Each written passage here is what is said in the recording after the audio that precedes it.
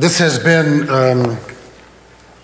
a week in America where we were once again reminded of the price of violence and how quickly we can go in our community from a sense of security and peacefulness to fear and pain and loss.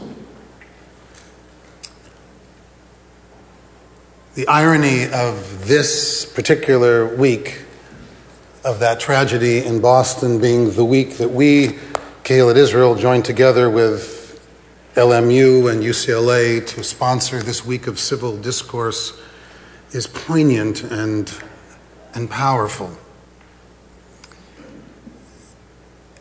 And it makes this evening all the more precious and special, because it is an evening in which together we are able to share the dreams of the way the world can be and the way the world should be, and the role that each of us can play in making that world come into being. 4 years ago, Didi and I had the privilege of hearing Dr. Abu Elish speak about not only the personal tragedy of his life, but more powerfully about the transformative power that an individual has to see through pain and sorrow and grief into the hearts of humanity and the commonness of us all. And after that evening, I spoke to him and I promised him, one of these days, as soon as I can, I'm going to bring you to my synagogue. So it's 4 years later, but here he is. And in that time, his remarkable, internationally best-selling book, I Shall Not Hate, has been published. He has started the Daughters for Life Foundation and is continuing in his own personal quest, which he's about to share with all of us, for bringing peace and reconciliation into the world, one person at a time, and certainly with his foundation, one girl, one woman at a time. He has been nominated 3 years in a row for a Nobel Peace Prize. He was the first recipient ever of the Mahatma Gandhi Peace Prize. He is a voice that speaks from the heart and the soul.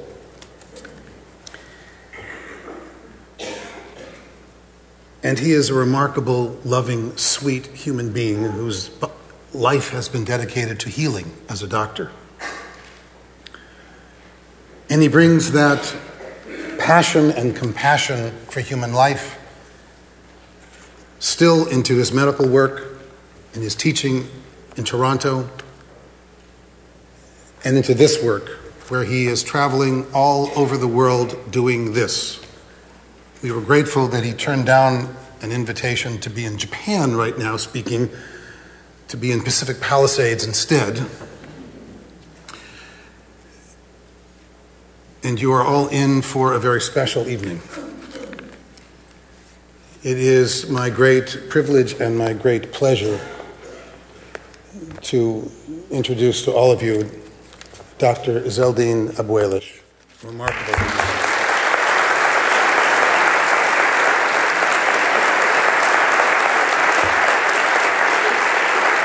Thank you.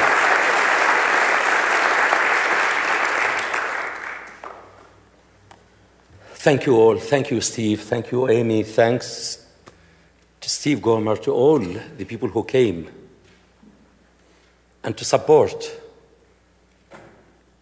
this meeting in a time we are in need to come together, to listen, to talk, and to look around about what is happening in our local small world and the international world. As Steve mentioned this week, what happened in Boston and other parts of the world. I see it. We are passionate about it. And we are trying to help and to feel with the people who suffered. How much do we want to give them? And personally, it's not going to help the people who lost their beloved ones, the wounded, because in times of war and conflict, we think of war as the soldier who is going to kill or to be killed, the casualties, the wounded. But what we didn't see in war is tens, hundreds of times of what did we see? We saw just the wound. But what are the consequences of this wound on the wounded person? What is happening in Boston? With the people there, the wounds will stay and the scars are there. The trauma is there. So I think it's a moment for all of us, because we are in this holy place. All of us to relieve ourselves from what do we call the other? Because who is the other? The other is us. We. And it's time to dress one robe. The robe of humanity and feeling connected with others. Because this world, you see it. It's a crazy world. And we need at the same time, where life challenges us, to learn how can we challenge life challenges. It's not the natural disasters, it's the man-made disasters. Because the suffering in this world, it's man-made. It's not from God. We need to have that faith in God where God gives us every good thing and wants the good for the people in this world. But the people themselves are spreading the evil acts. And also we need to learn to challenge ourselves. How can we face the challenges we are facing? As I said, the suffering in this world is man-made. And personally, I looked at it. My suffering, when I was born as a Palestinian refugee, to suffer the misery of life, I said, it's man-made suffering. It's induced. What can I do to make a difference of not accepting it? This is the hope of it. It's man-made. I can't challenge God. Even God is not there to challenge. God is there to help us and to support us. But people who are challenging each other, what makes the evil to flourish in this world is good people to do nothing, to see it thinking it's far from them. But the hope in this world, that the suffering in this world, it's man-made. And what can we do to challenge it, of not accepting it, and to act, to do something? Life is full of surprises. And my life was a real war. Fighting on a daily basis just to survive, to live the moment. But we have to find the way of not accepting it and the biggest weapon to face it. It's not the gun, it's not the violence or the people as we see them, to be violent or silent. We don't want to be violent or silent. We need to act in a positive way. Because violence or silence, both of them are destructive.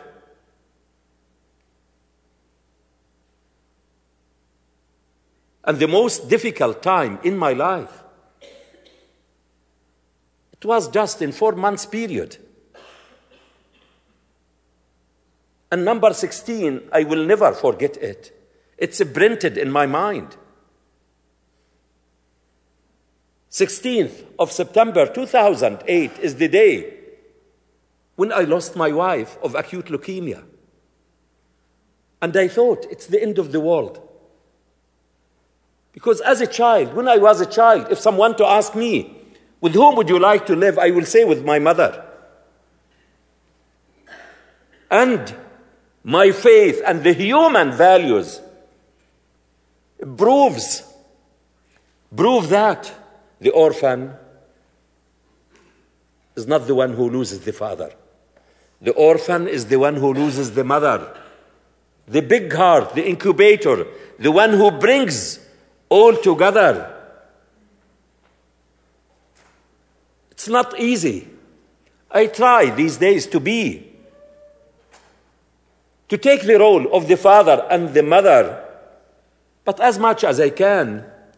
But I will never compensate my daughters the kindness, the love, the mother they can give them. And the taste of that love, it's different. I was the first Palestinian doctor to practice medicine in an Israeli hospital. I started it during what do we call the first intifada, when I used to cross the borders as a formal physician working in the Israeli hospitals to prove that we can live together and that we are similar.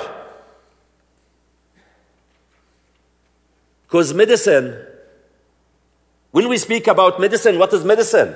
It's about healing, about curing, about equality, about justice, about respect, about privacy, about freedom of diseases, of need, of suffering. That's medicine, that's health.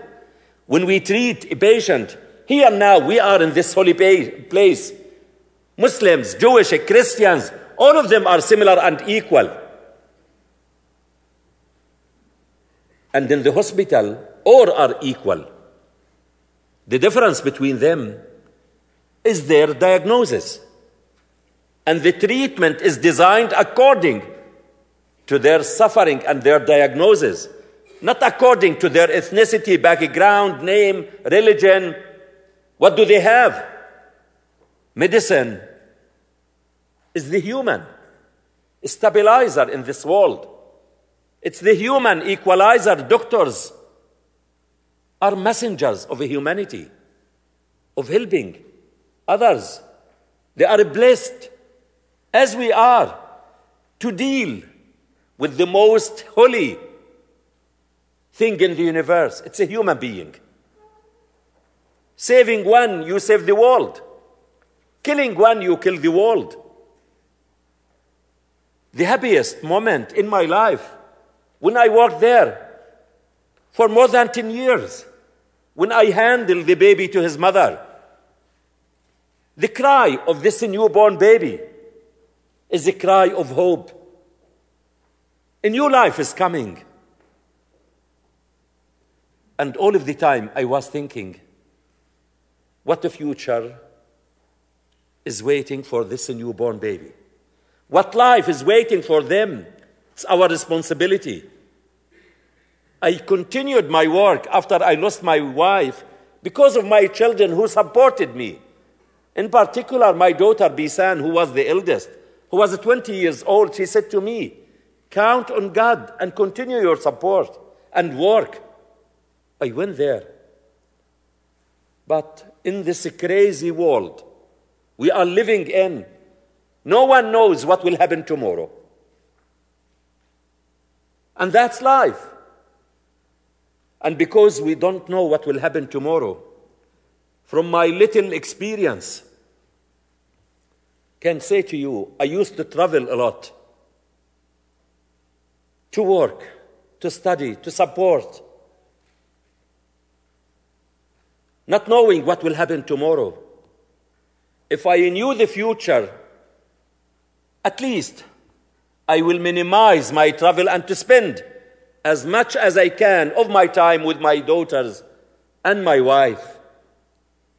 So one of the things I say to you, don't say tomorrow.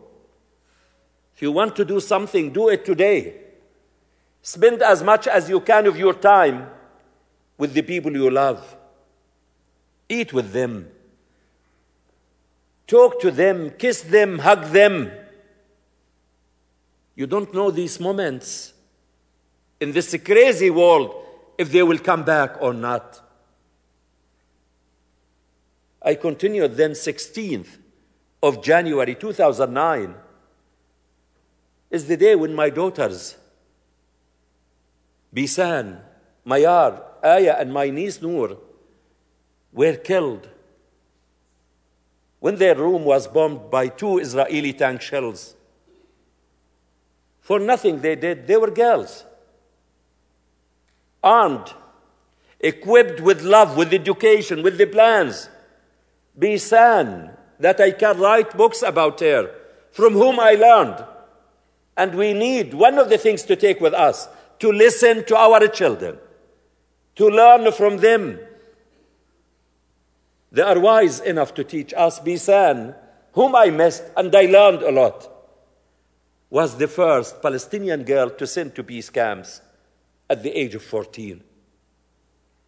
When I sent her, I got a call that there is a camp for girls.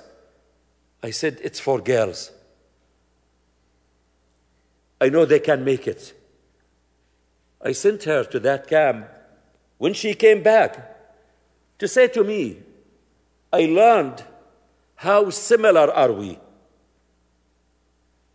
Muslims, Jewish, Christians, Druze, Bedouins, they were together in that camp.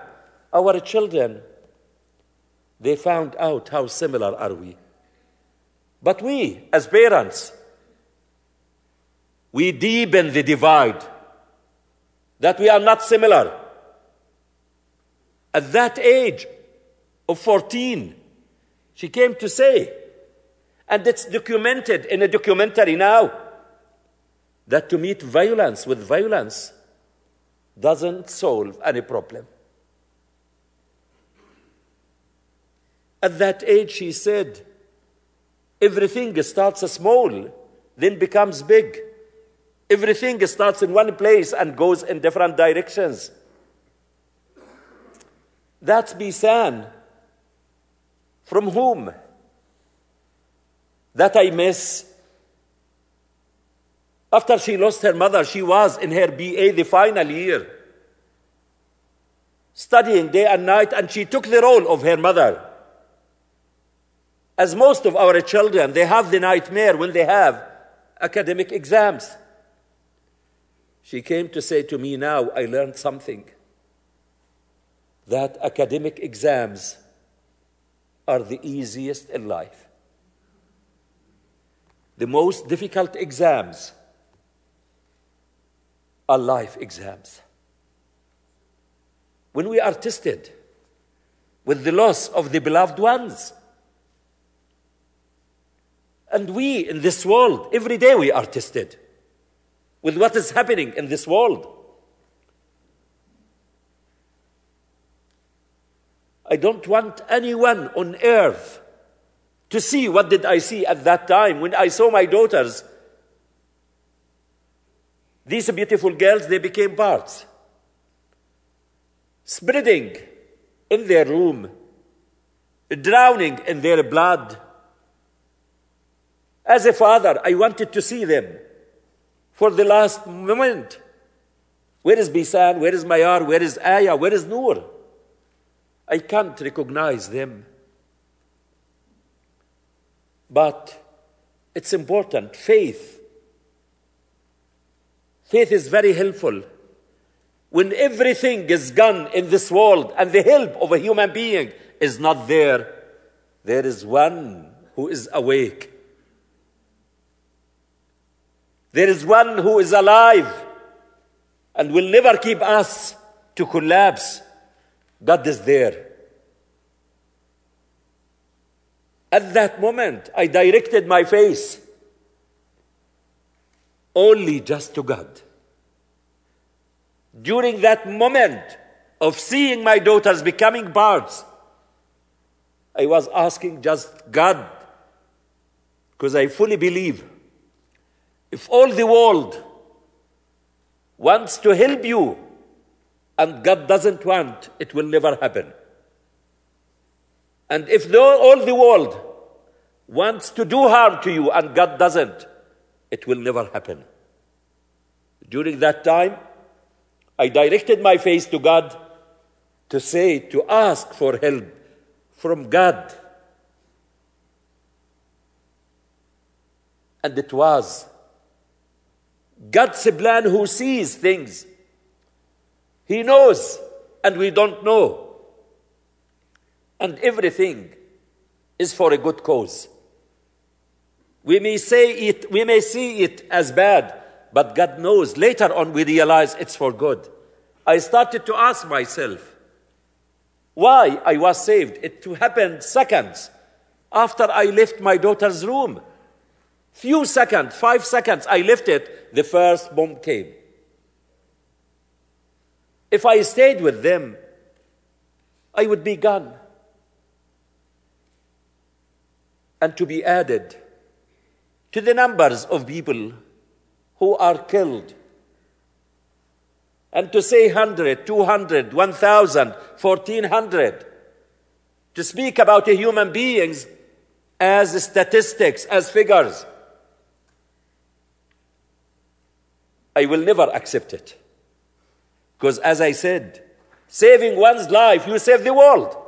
Killing one, you kill the world. Behind every human being, there is a story.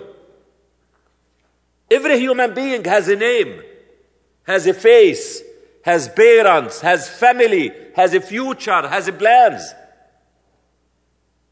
It's time to zoom in and to look at a human as a human.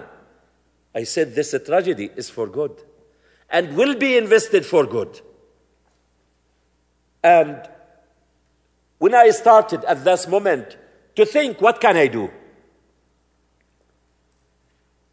To see my daughters who were killed, my daughter Shada who was severely wounded, my brother, my niece, and as a scene to think of the future of my children.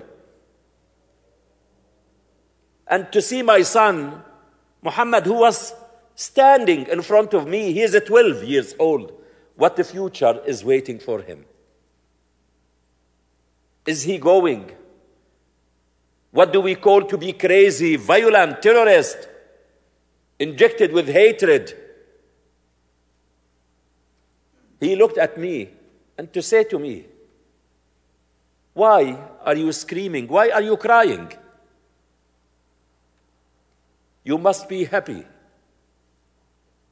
I said, my son, he doesn't know what is going on. He wants me to be happy.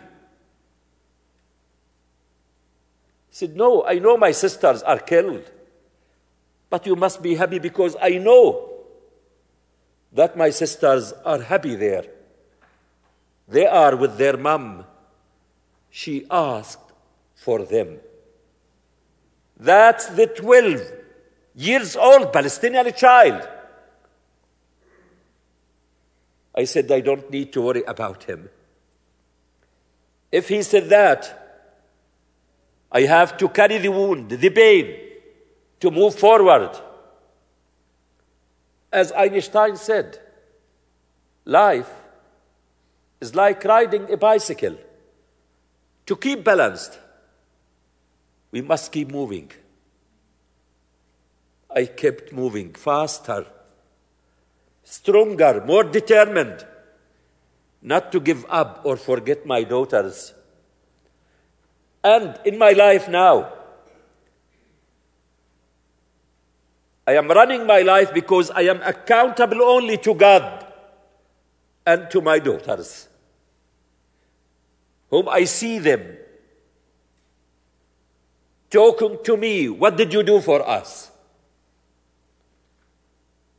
I say to them from here, I am sending you prayers and the blessings and doing everything you wanted in life and to keep you alive in the hearts, minds, and souls of people. And I swore to God and to my daughters,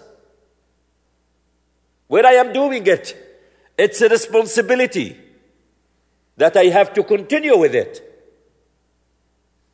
I will never rest. I will never relax or give up, because I fully believe one day I will meet them. I say to them, I missed you. I would like one day to meet you with the big gift. It's the justice for them and the freedom for others, and to tell them, your holy and noble souls were not waste. It made a difference in others' lives. But what is important, which means to be used? Is it the bullet we used to be killed? Is it the violence? Is it the silence? I will never use that. I have to speak out. It's my wisdom, and you have all of that. It's our good, kind, and strong words. Because words are stronger than bullets. The bullet kills once, but the word can stay there for life. And the good deeds, to send them these means, that's the way to move forward. And in our life that we made, life is what we make it. Always has been, always will be. It's in our hands. We can shape our life the way we want. Not to blame others. When I wrote my book, I Shall Not Hate, because the people were expecting me to hate, I say to them, we are blessed to be human beings. And what is the meaning of being a human being? Is to have choices, to think of our choices. Is it the right way to hate? And is it the right mean that will bring my daughters justice with hatred? It's not. Hatred will impact the one who carries it. Hatred is a fire which burns the one who carries it. It's not going to impact the one you plan to hate. The one you plan to hate is away from you.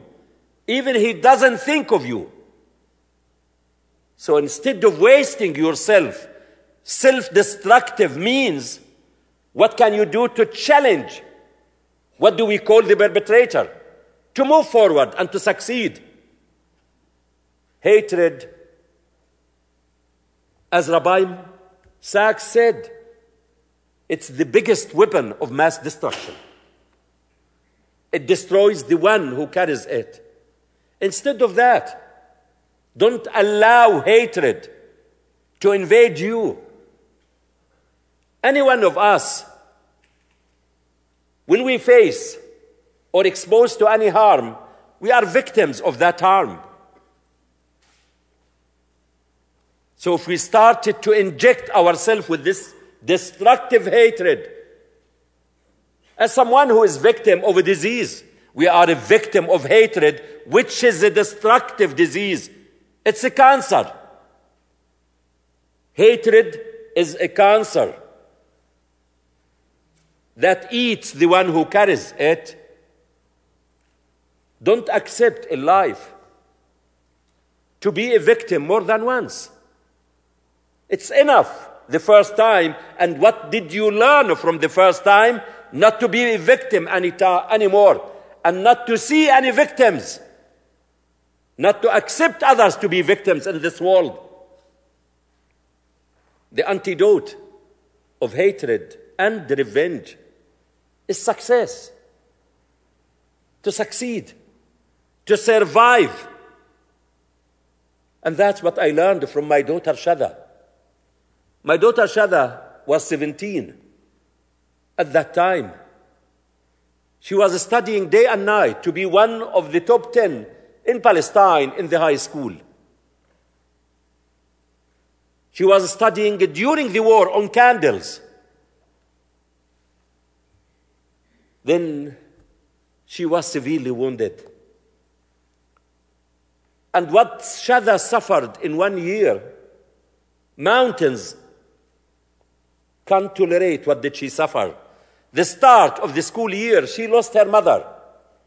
Then 4 months later, she lost the 3 sisters and niece, and she was severely wounded. She spent 4 months in the hospital where I am working, in Tel Aviv. April, she was discharged. She lost the sight in one eye. 2 malformed fingers in her right hand. But even 3 days after the wounding, and while she is in the hospital, she said to me, if I can't see by my right eye, I have my left. If I can't write with my right hand, from tomorrow to bring me pencils, papers, to practice with my left hand. She went back in April, and she has to do the high school exam in June. And the high school exam, it's a unified, standardized exam for the whole of Palestine. From the whole curriculum, and they don't care what did you pass through. She did the exam. I didn't expect much from Shada. And the day we left to Canada, they announced the result. And that's what I am proud of my daughters and every daughter and every girl who are the hope of this world. She succeeded and surprised all of us, Palestinians and Israelis, when she succeeded 96%, as nothing happened to her. What Shada is doing now, she's studying electrical and computer engineering at the University of Toronto. That's the success, that's the challenge to move forward. Because she said to me, I have to go to study and to achieve the plans of my sisters. And she made it. Not to be drowning, sinking in our hatred. We need to be angry. We need to be angry about what is happening in this world. We need to be angry about what happened in Boston and other parts of this world. What can we do? It's good that we are meeting and to talk. But talks is not like actions. We need to act. Patients, they don't need words only. They need prescriptions. They need medications to be cured and to be healed. We need to be angry in a way to be energized of not accepting what is happening in this world and to feel it. It's our world. What's our part? Not to waste our energy in blaming others. Blaming is the easiest way to escape responsibility. Even the patient, the victim, are responsible. That's the way. Action. Action resonates more than words. And not to underestimate the size of our actions.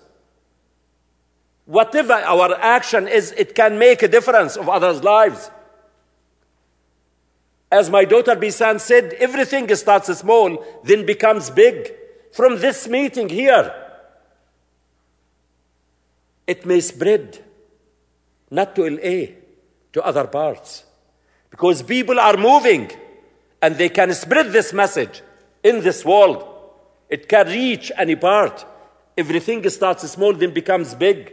Everything starts in one place and goes in different directions of this small world. And the story of the young girl who believed in action, when one day she was sitting on the shore, when a heavy tide threw hundreds of starfish, what did she do as a girl who always think of helping, sacrificing and giving? She started to think of saving lives. She started to throw them one by one into water. A man came and looked at the girl and, surprised, "What are you doing?" She said, "I am saving lives." He said, "But there are hundreds. It's not going to make any difference." But she reacted with wisdom, with confidence, and to teach him with evidence-based practice when she threw another starfish into water and said, "It made a difference to that one." It's one. Everything starts by one. Let us try. That's what is needed from all of us, to come together, to work, to act. It's our world. If we didn't do it, who is going to do it? And to realize one thing, that the most holy thing is a human being and the freedom. Freedom is needed. I understand the need of what are we talking about democracy, but the freedom is more vital, more needed than democracy. Freedom of need, of poverty, of fear, of disease, of unemployment, of being homeless. Freedom of a free future for our children. That's what is needed, the freedom. And no one in this world is free as long as others are not. My freedom is from yours. It's time to stand for the freedom of all. Because this world is ours. And for those who think they are far from the risk and that they are free from the endemic diseases that are spreading in this world, which are hatred, violence, fear, and diseases. These are endemic diseases which cross barriers.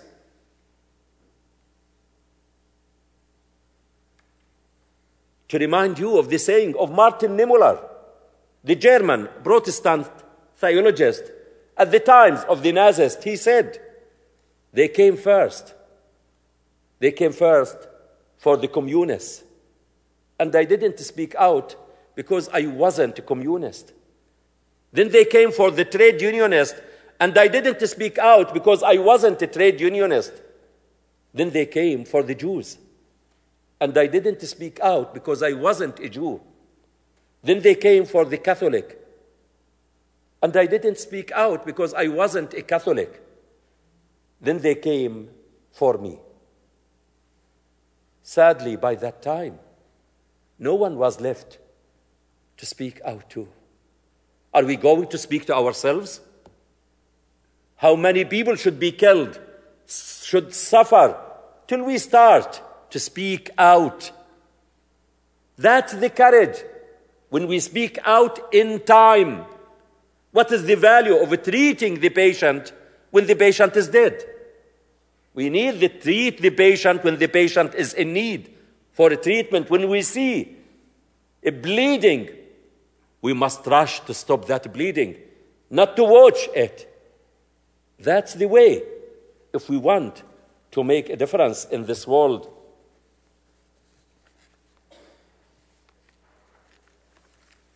I lost my daughters, but with what am I doing? And in memory of my daughters, whom I fully believe that they are alive. Even to read to you one of the emails I receive from people every day, from someone who wrote me, a Canadian woman, to say to me, Izzeldin, my first child was born on August the 26th of this year. I would like you to know that I named her after your daughter, Bisan. Meeting you and hearing your message has stayed with me. It's important to the future that generations after us continue to work on peace and in rejecting conflict. Move forward with the humility and courage to do so. This is what I hope to instill in my daughter Bisan over the years to come. Thank you for being part of our life. I thank her for keeping my daughter alive and carrying that name. So I can say this world can endure and can be a better one, or at least to improve and to have the world we want. Because I fully believe, even in my life, I am in debt to my mother, my wife, and my daughters. And I fully believe the strongest members in any society are women. And it's time, men and women, to come together to work. Because we are in this world to complement each other. And I am optimistic about that when we all come together as women and men, as elders and the children, for the collective good, for all people, and the advancement of our communities and societies. Not only will we benefit, but the whole world will benefit. Women are the balance of our world. Women are the reason the world has made it this far. And women are the only hope of this world, has to rise up and reach the greatness all humans are capable of achieving, not just imagining. That's why, to keep my daughters alive, and as I said, to prove that this tragedy is for good, Daughters for Life was established for education of girls and women, because education of girls and women is the key engine for the change in this world. To give the women the right role in shaping our life, in decision-making, with the support of men. Let us try it. A healthy, educated girl and woman will raise a healthy, educated children, husband, family, community, and nation. We need to have the courage to try and to give them that right role according to their potential. They say the 19th century was European one. The 20th was an American one. Why not the 21st century to be neither European nor American, but the century of women's role and development and the humanity? In that way, the world will be the one that we all want for all. I want to finish with a poem which was written by whom? By an Israeli Jewish woman who knew my daughter Bisan, Dalal, and Shada. In their memory, in memory of Bisan, for each of us, to ask for the love and happiness we all lost, where love resides. In memory of Bisan, I long to touch you, Bisan, one more time, to hug you, to tell you how sorry I am that your mom died. But now you too are gone. Your smiling face, your gentle way, your softness, your non-judgmental words, your pain for your people, your way of life, your dreams, aspirations, and your hope for peace.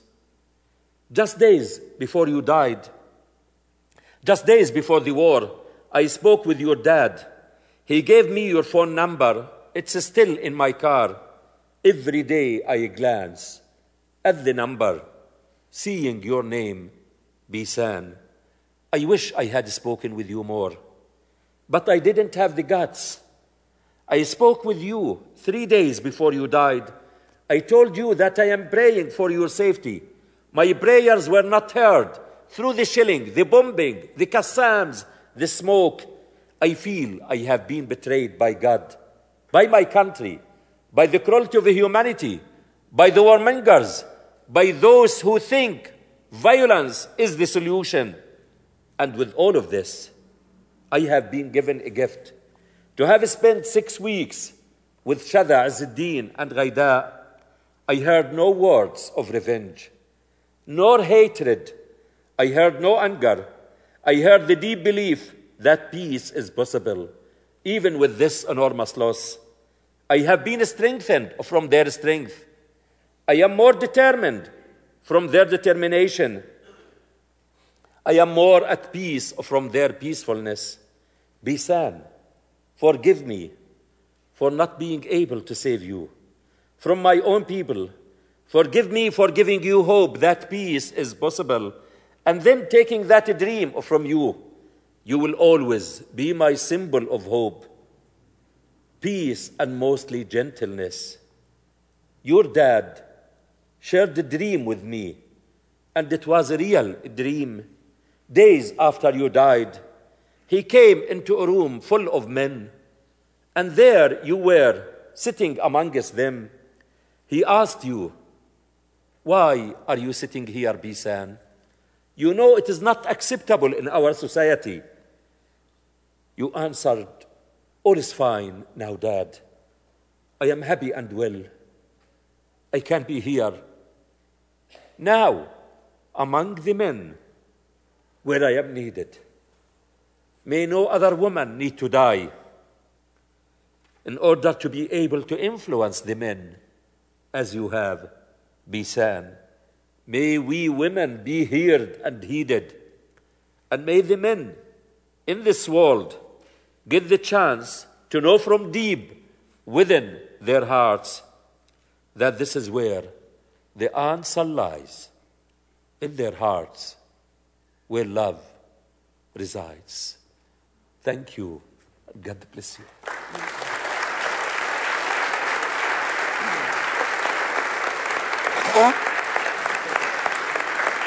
Thank you. Thank you. Thank you. Thank you. Thank you. Thank you.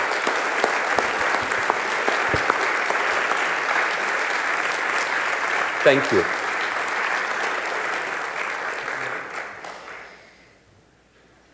Zaldan has given 4 talks in 24 hours and still has this much passion and energy and commitment to sharing with us his understanding that the only way forward in the face of whatever it is we suffer as human beings is to ask, as he said so eloquently at lunch, to ask more about each other, to learn more about each other. That's why we're here. That's why we brought him. We hope that's why you came. We're going to open it up for questions now. We don't have file cards, so we're just going to have people ask questions. In the spirit of this man who has been so courageous and so loving and so open and is all about learning from whoever is willing to share, I'm going to ask that we ask him questions from a place of love and respect and gentleness, that we don't make statements. We ask him so that we can learn from his immense wisdom and his full, gentle, strong, giving heart. Do we have a microphone? Matt has the microphone, so if you'd like to ask a question of Dr. Abu Ailish, Julia has one as well. I see Zach, you have your hand up. Thank you, Doctor, for being here. Your message is profound. I'm wondering if you've had the opportunity to talk with Israeli and Palestinian children or other children, and I'm wondering what is their response and what kind of questions they have to ask of you. Of course, I speak with Palestinians, with Israelis, and the message, it's not only for Palestinians and Israelis. It's a universal message for this world. Even for Palestinians and Israelis, Arabs and Israelis, the book now, which satisfies me, is in about 23 languages. One of them is Hebrew and Arabic. So it's spreading everywhere, even it's a play at the National Habima Theater in Israel. So the message is spreading. And what I said here, I said it in Palestine, in Tel Aviv, in any place. We need to be courageous and to believe in what do we say. To have one color for that message. Not to be multicolored, to change according to the place. And I am sure, when you speak about it, I will say to you, I received another email. I didn't read it. I will read it to you.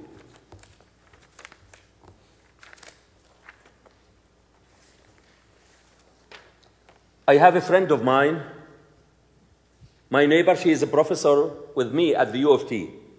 She said to me, Izzeldin, I have continued talking about the Middle East to one of the professors who is a Canadian Jew at the School of Medicine.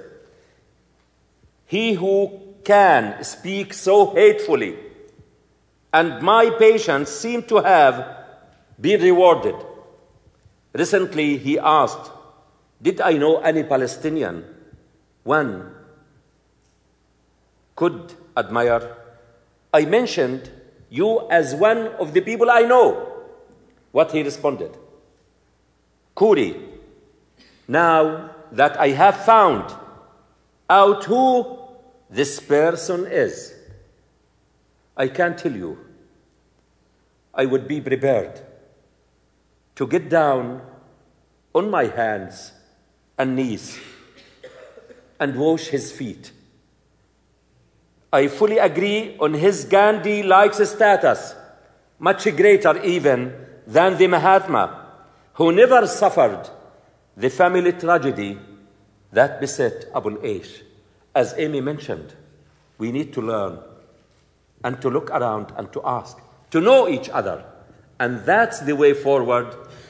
What I learned from my work, that we don't know each other, even we are stereotyped or misinformed about each other. And it's time for each of us to start by him or herself to overcome these psychological barriers we created inside each of us.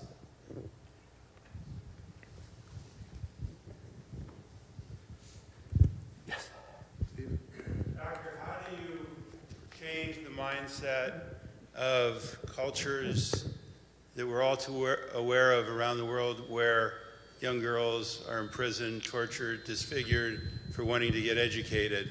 How do you touch the minds and the hearts of the men that are making those decisions, that are treating young girls and women in that fashion? Of course, a change takes time. It's not going to happen overnight. And even a change, we have to understand, it's faced with resistance. How to challenge this resistance, and personally, I believe a change, it needs to be done smoothly, intelligently, and incrementally. And we need the role of the men to be educated, to start with that, to educate the men to educate the girls. What is the value of educating the girls and the men are not educated? We need the education of both, because both complements each other. And that's what is needed. We can start. You see it, even girls. They started to speak out. You see what happened with Malala, the girl who suffered to pay her life. And many others, believe me, I see it. Many other girls will speak out. But we need someone to be courageous to say, I will do it. I will speak out. But also at the same time, we who are watching them, what can we do to help them? We are not disconnected from Malala. My daughter Rafa, who is 13 years old, when you speak about the culture, she is studying at one of the best schools in Canada. After what happened, she wrote something. And the social counselor is calling me. I read what Rafa wrote. Rafa wrote that Malala is one of our relatives. So she asked me, is she your relative? I said, no. We are taking things in a superficial way. I asked Rafa, my darling, why did you write that? She said, I thought of her as I thought of my daughters, my sisters. I felt this girl who is fighting for education as my sisters who were fighting for education. That's the cultural barrier where they think of relative as blood kinship. So we need here to understand and to take our role. These people with their sufferings, what can we do to help them and to speak out about them? Not to feel disconnected, we don't care about them.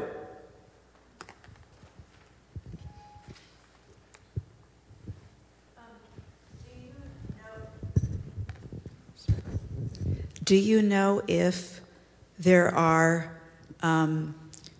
lesbian, gay, bisexual, transgender Palestinian youth who are trying to reach across and work with Israeli, Jewish, lesbian, gay, bisexual, transgender youth who are a certainly persecuted group that also needs our support?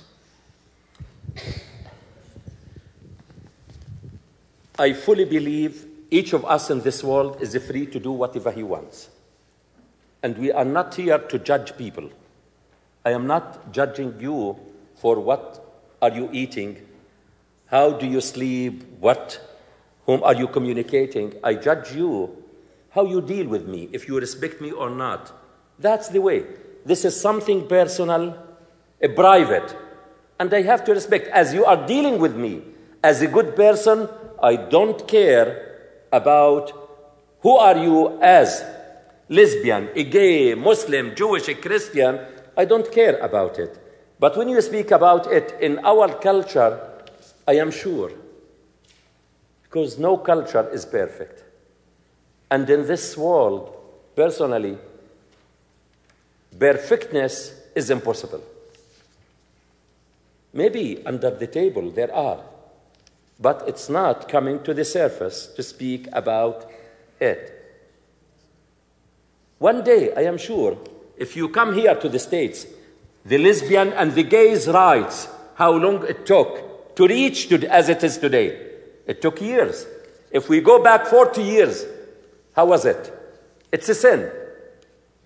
That's what they thought of it. But now it's a right, and they are accepted as one of us. And personally, I have good friends with a lesbian or gays outside. So we need that time. It's a process. The process takes time. We don't want to start in Palestine or any other country from where did you finish. And that's all of the time. We think we want democracy in these countries. From where did you finish with? But also give me the time from where did you start and the process, the means to reach where are you now.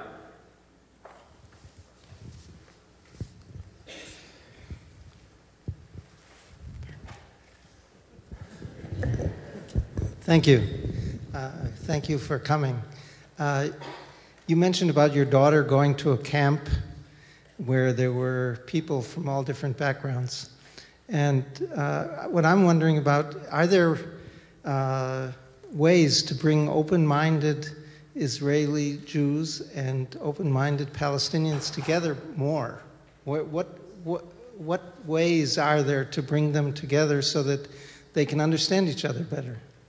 I am sure that's the mean. We need to bring them together. So we need to smash the barriers among them to enable them for Palestinians and Israelis. You know, it's shame and painful that Palestinians, how close are they geographically there, but they can't meet. For a Palestinian from Gaza or for a Palestinian from the West Bank to meet someone from Tel Aviv who is a few kilometers from them, they can't meet there, but they can meet in LA. They can meet in LA, that's the way. They can meet there, and if we want to bring them to meet outside, and many of the activities we are trying to bring them together, to take them to Turkey, to Cyprus, to the States, to other places. Why? We need to smash these barriers, these walls, and to let them meet there. But it's the politicians who don't allow that.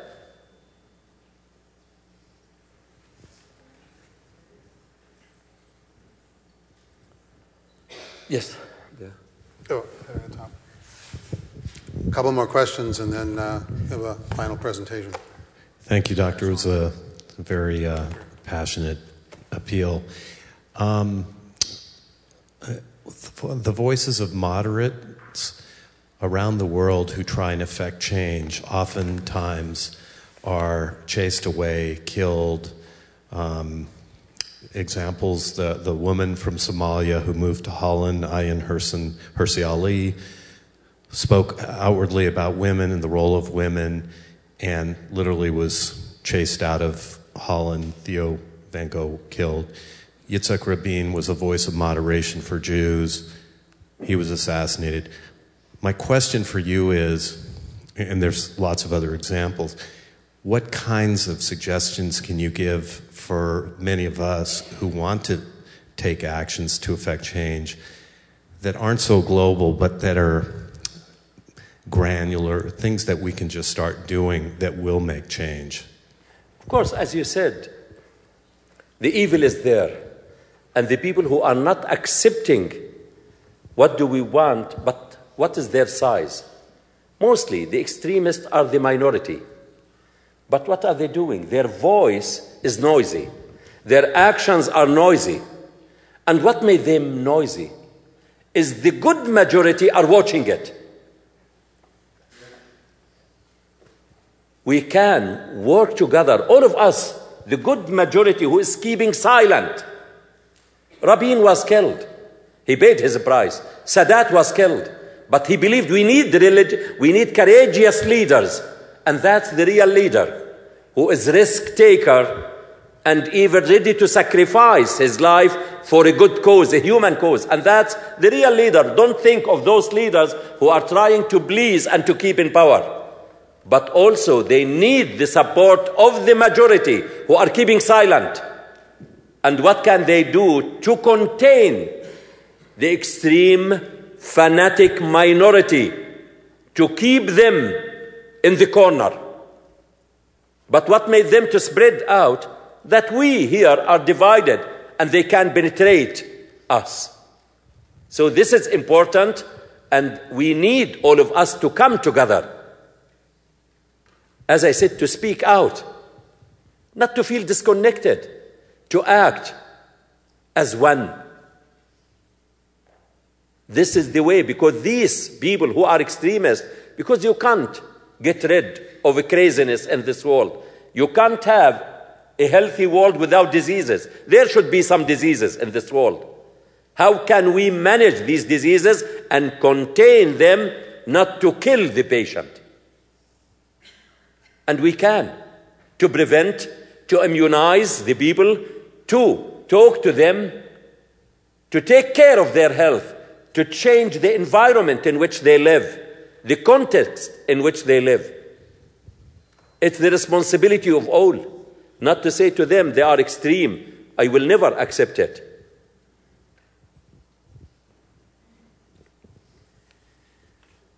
It is my honor and privilege, on behalf of everyone gathered here, and I trust the many who will benefit from us having heard the incredible, loving, and courageous message of Izeldin, that I'd like to tell you that we have established the first annual Keilat Israel Pursuer of Peace Award, and it is given to Dr. Izeldin Abu Elish. We are so honored and grateful to have you here, and we are very proud and pleased that you were the first recipient of the brand new Keilat Israel Pursuer of Peace Award.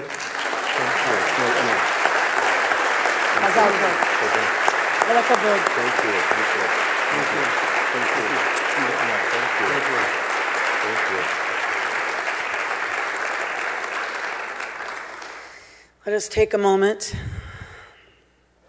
to sit